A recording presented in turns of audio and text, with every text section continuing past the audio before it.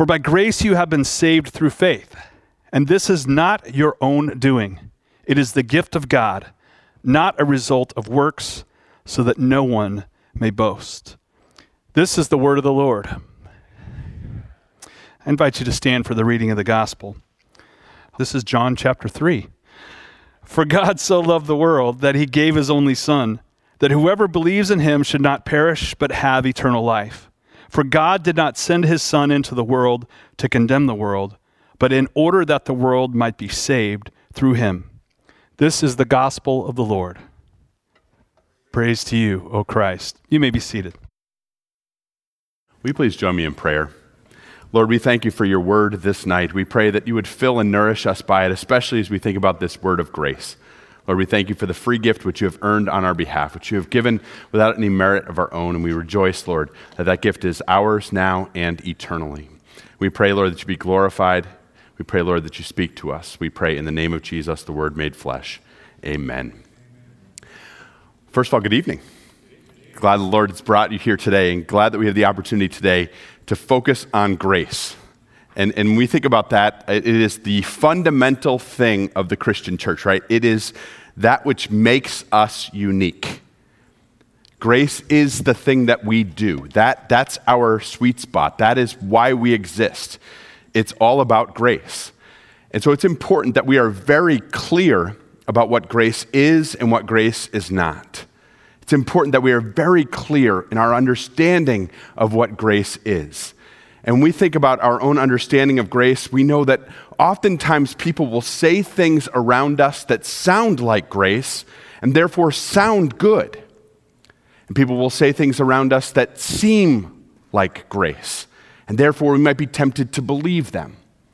But those things are not grace. We have to determine and discern what actually is grace versus grace plus something else, because grace has no plus. It's simply what God has done for us in Jesus Christ. And so tonight I want to look at two stories that are probably familiar to most of you. I want to look at two stories from the Bible, but I want to look at each of those stories from a little bit different perspective so that we can see what grace is and what it is not. And most importantly, that we can remember these two fundamental truths about Christianity. First and foremost, that grace is what God has done for you in Christ Jesus. And second, that grace is immensely more than you could imagine it to be. I want you to remember those two things. Grace is what God has done for you in Christ Jesus. And the second thing, that grace is immensely more than you can imagine it to be. So let's turn to the first story. The first story is from Matthew chapter 19. It's the story of the rich young man, or sometimes called the rich young ruler. Again, a story that's pretty familiar to many of you, I'm sure. And the rich young ruler, the rich young man comes to Jesus in Matthew chapter 19. And he comes with a character, with a persona that at first is somewhat admirable. Because it seems that he's heard about Jesus. And he's heard about the things that Jesus does and the things that Jesus offers.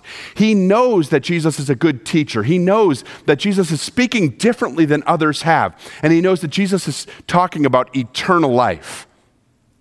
He wants a piece of that eternity. So he comes boldly, not under cover of darkness. He comes in a straightforward manner, right up to the teacher, speaks directly to him, not in a way that is somehow undermining what Jesus might do. There's a certain character about him that we're first drawn to. And he says this to Jesus, "Teacher, what must I do to inherit eternal life?" And immediately we look at the question and we have some hindsight that benefits us. And so we can look at it and go, boy, what kind of a question is that? But I think it's actually a valid question. Jesus, I've heard what you say about eternal life, and I want a piece of that. So how do I get it? What do I have to do? Remember, the title tells us right away what the end of the story will share, that he is rich. He's a man who has means, and we don't know if he inherited those means or if he worked for them, but he's a man of means. And so he says, look, if it's possible that I can purchase it, I'll do it. Just tell me what's necessary. I want a piece of eternal life. Jesus, what must I do? Jesus says this, keep the commandments. Again, the rich young man doesn't back down. The commandments? And you kind of picture him saying, there's a lot of commandments. In fact, this is true. In the Old Testament, there are 613 commandments. And so he says to him, the commandments mean just the big ones or the whole thing? And Jesus says, well, let's start with the biggies. And what I find interesting is that Jesus, as he's teaching this rich young man, he gives the commandments out of order, right? He tells him, I want you to follow 5, 6, 7, 8, 4, and love your neighbor as yourself, right? It almost seems like Jesus doesn't know the commandments, but I think there's something else going on. I think he's speaking directly to the heart of this young man. Don't murder. No problem. Don't commit adultery. I haven't. Don't steal. I'm good. Don't bear false witness. Well, you mean all false witness? Honor your father and mother. And by the way, the summary of all these things, are you loving your neighbor as much as you love yourself? And then his answer, done. I've kept all of these since I was a boy. And again, notice that Jesus doesn't immediately take it away. Jesus doesn't argue with him and say, well, there are a couple of times we could talk about here, buddy, couldn't we? Instead, he grants him that. Okay, so you've kept these commandments. You've done this. Now Jesus ups the ante a little bit more. Go and sell everything you have. All of it. Give it to the poor. Then come and follow me, and you will inherit eternal life. Now that's an interesting bargain that Jesus makes, isn't it? An interesting bargain to give up everything that he has here on earth to receive the lasting treasure of paradise. It's an interesting bargain that Jesus is making with him. If you want to do this, buddy, this is what it's going to take. When he said, keep the commandments, 5, 6, 7, 8, 4, love your neighbor as yourself, done, gladly. But now I want you to give up everything you have. And this is what the text tells us. He went away sad because he had much. Jesus made him an offer. Jesus answered the question that he had. He asked, what must I do to inherit eternal life? And so Jesus told him, surrender everything and turn to me, and you will have lasting treasure in heaven. Surrender it all. Empty yourself completely and come to me, and this will be your reward. And he couldn't do it.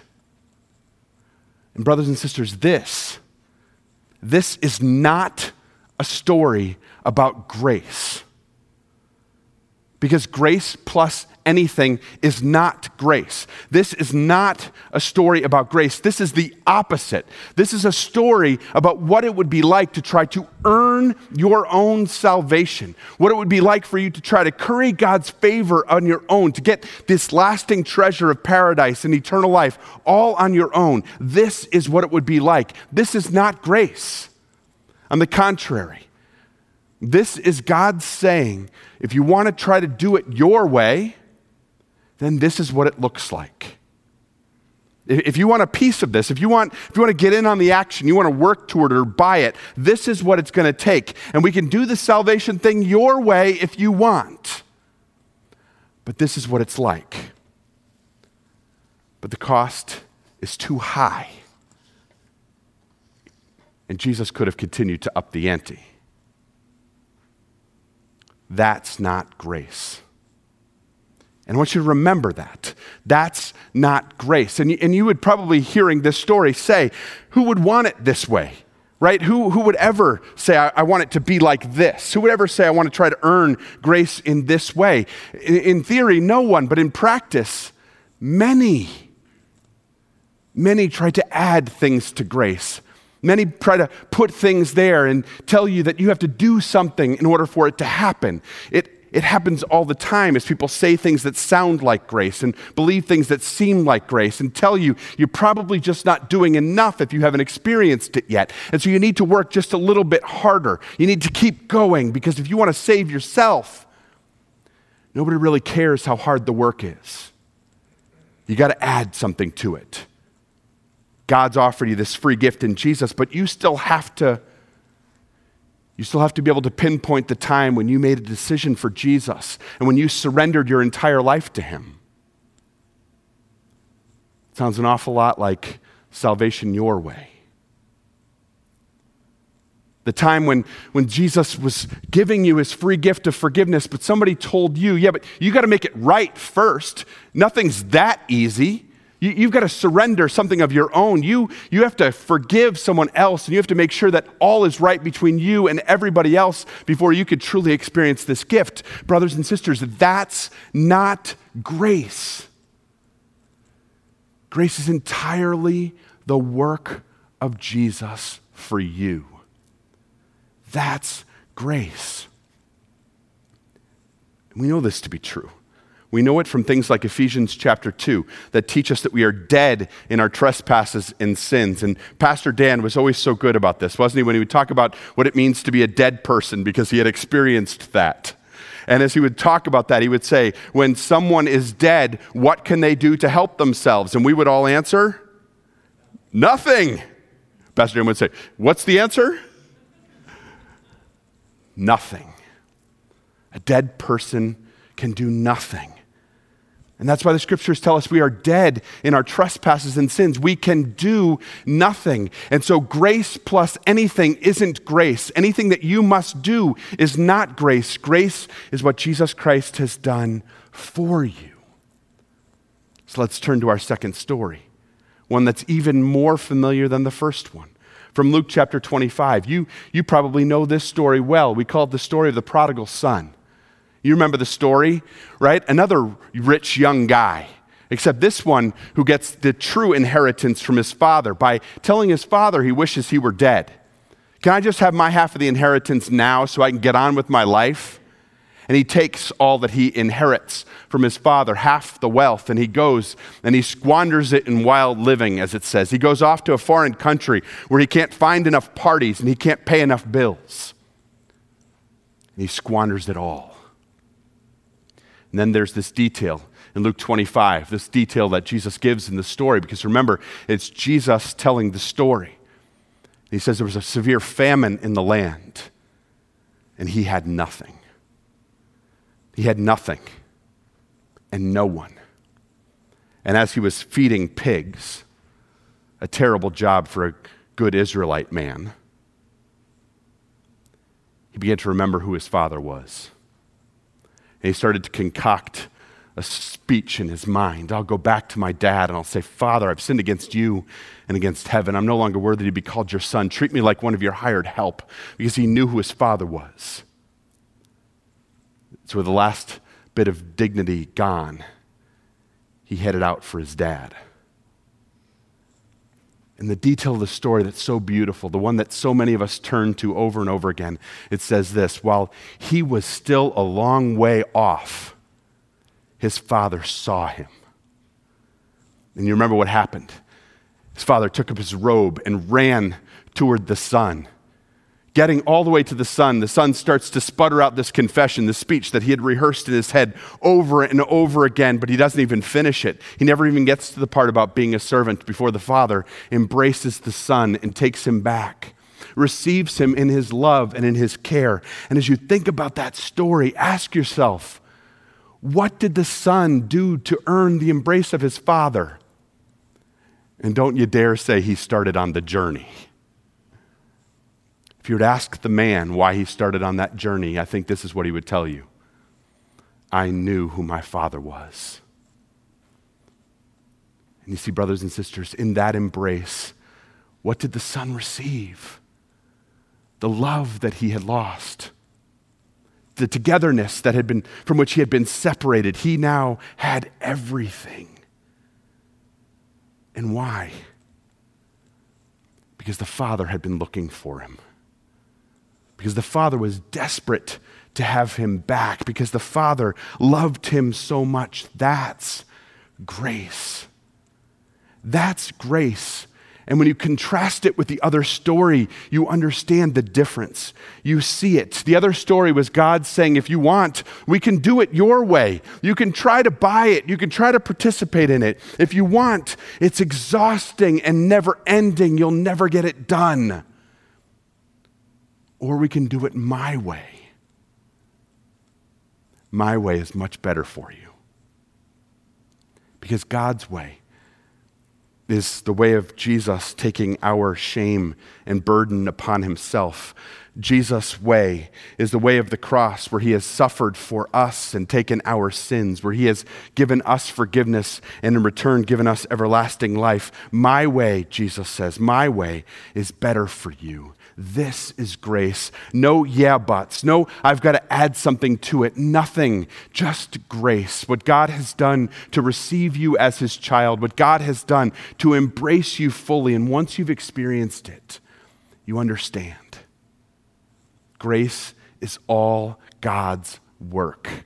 But I want to spend just a minute with the other part.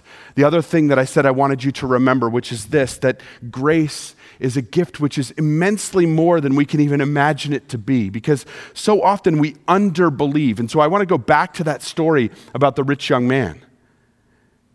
Sell all of your possessions, Jesus said. Nope, I can't do that, he told Jesus. And he went away sad. He didn't trust that what he would get in exchange would be worth it. He didn't trust that eternity was worth what he was going to lay out to get it. He didn't believe that an eternal gift, the eternal treasure, was worth surrendering what he had here on earth. Now, we all know this week, tomorrow or Monday is Halloween.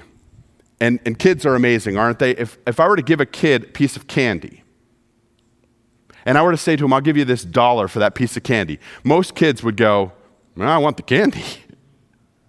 Now, I'm assuming if I made the same bargain with most of you, if I gave you a little piece of candy, so I'll give you $1 for it, you'd be like, fine, I'll take the $1, take the candy.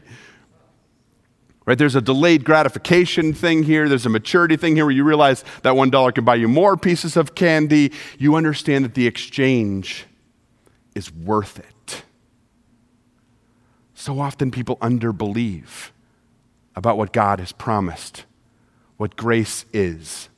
They think about heaven as just fat kids strumming harps sitting on clouds. They think of heaven as just these gates that sit ethereally in heaven that they're going to somehow prance through someday, and it sounds awfully boring to most of us.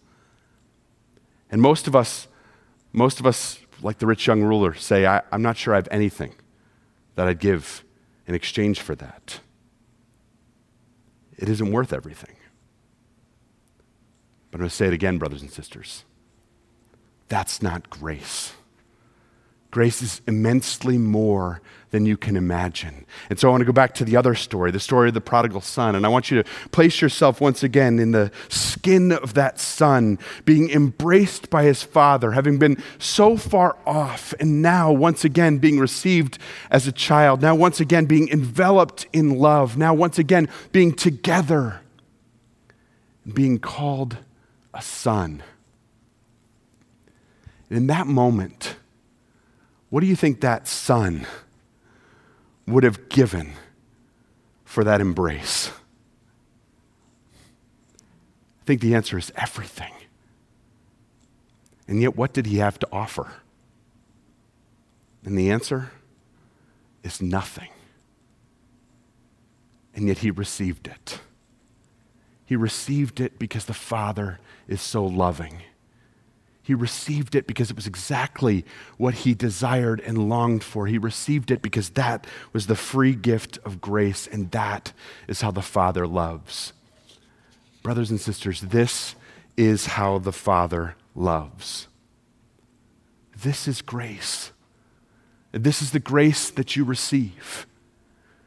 That you don't earn it, that you don't pay for it, that you simply get it, that it is laid on you because Jesus has paid the price, that it isn't something that you would go, well, I'm not sure it's really that interesting, but it's immensely more than you could imagine, the eternal love of the Father and of knowing who you are, that you are a loved child of God.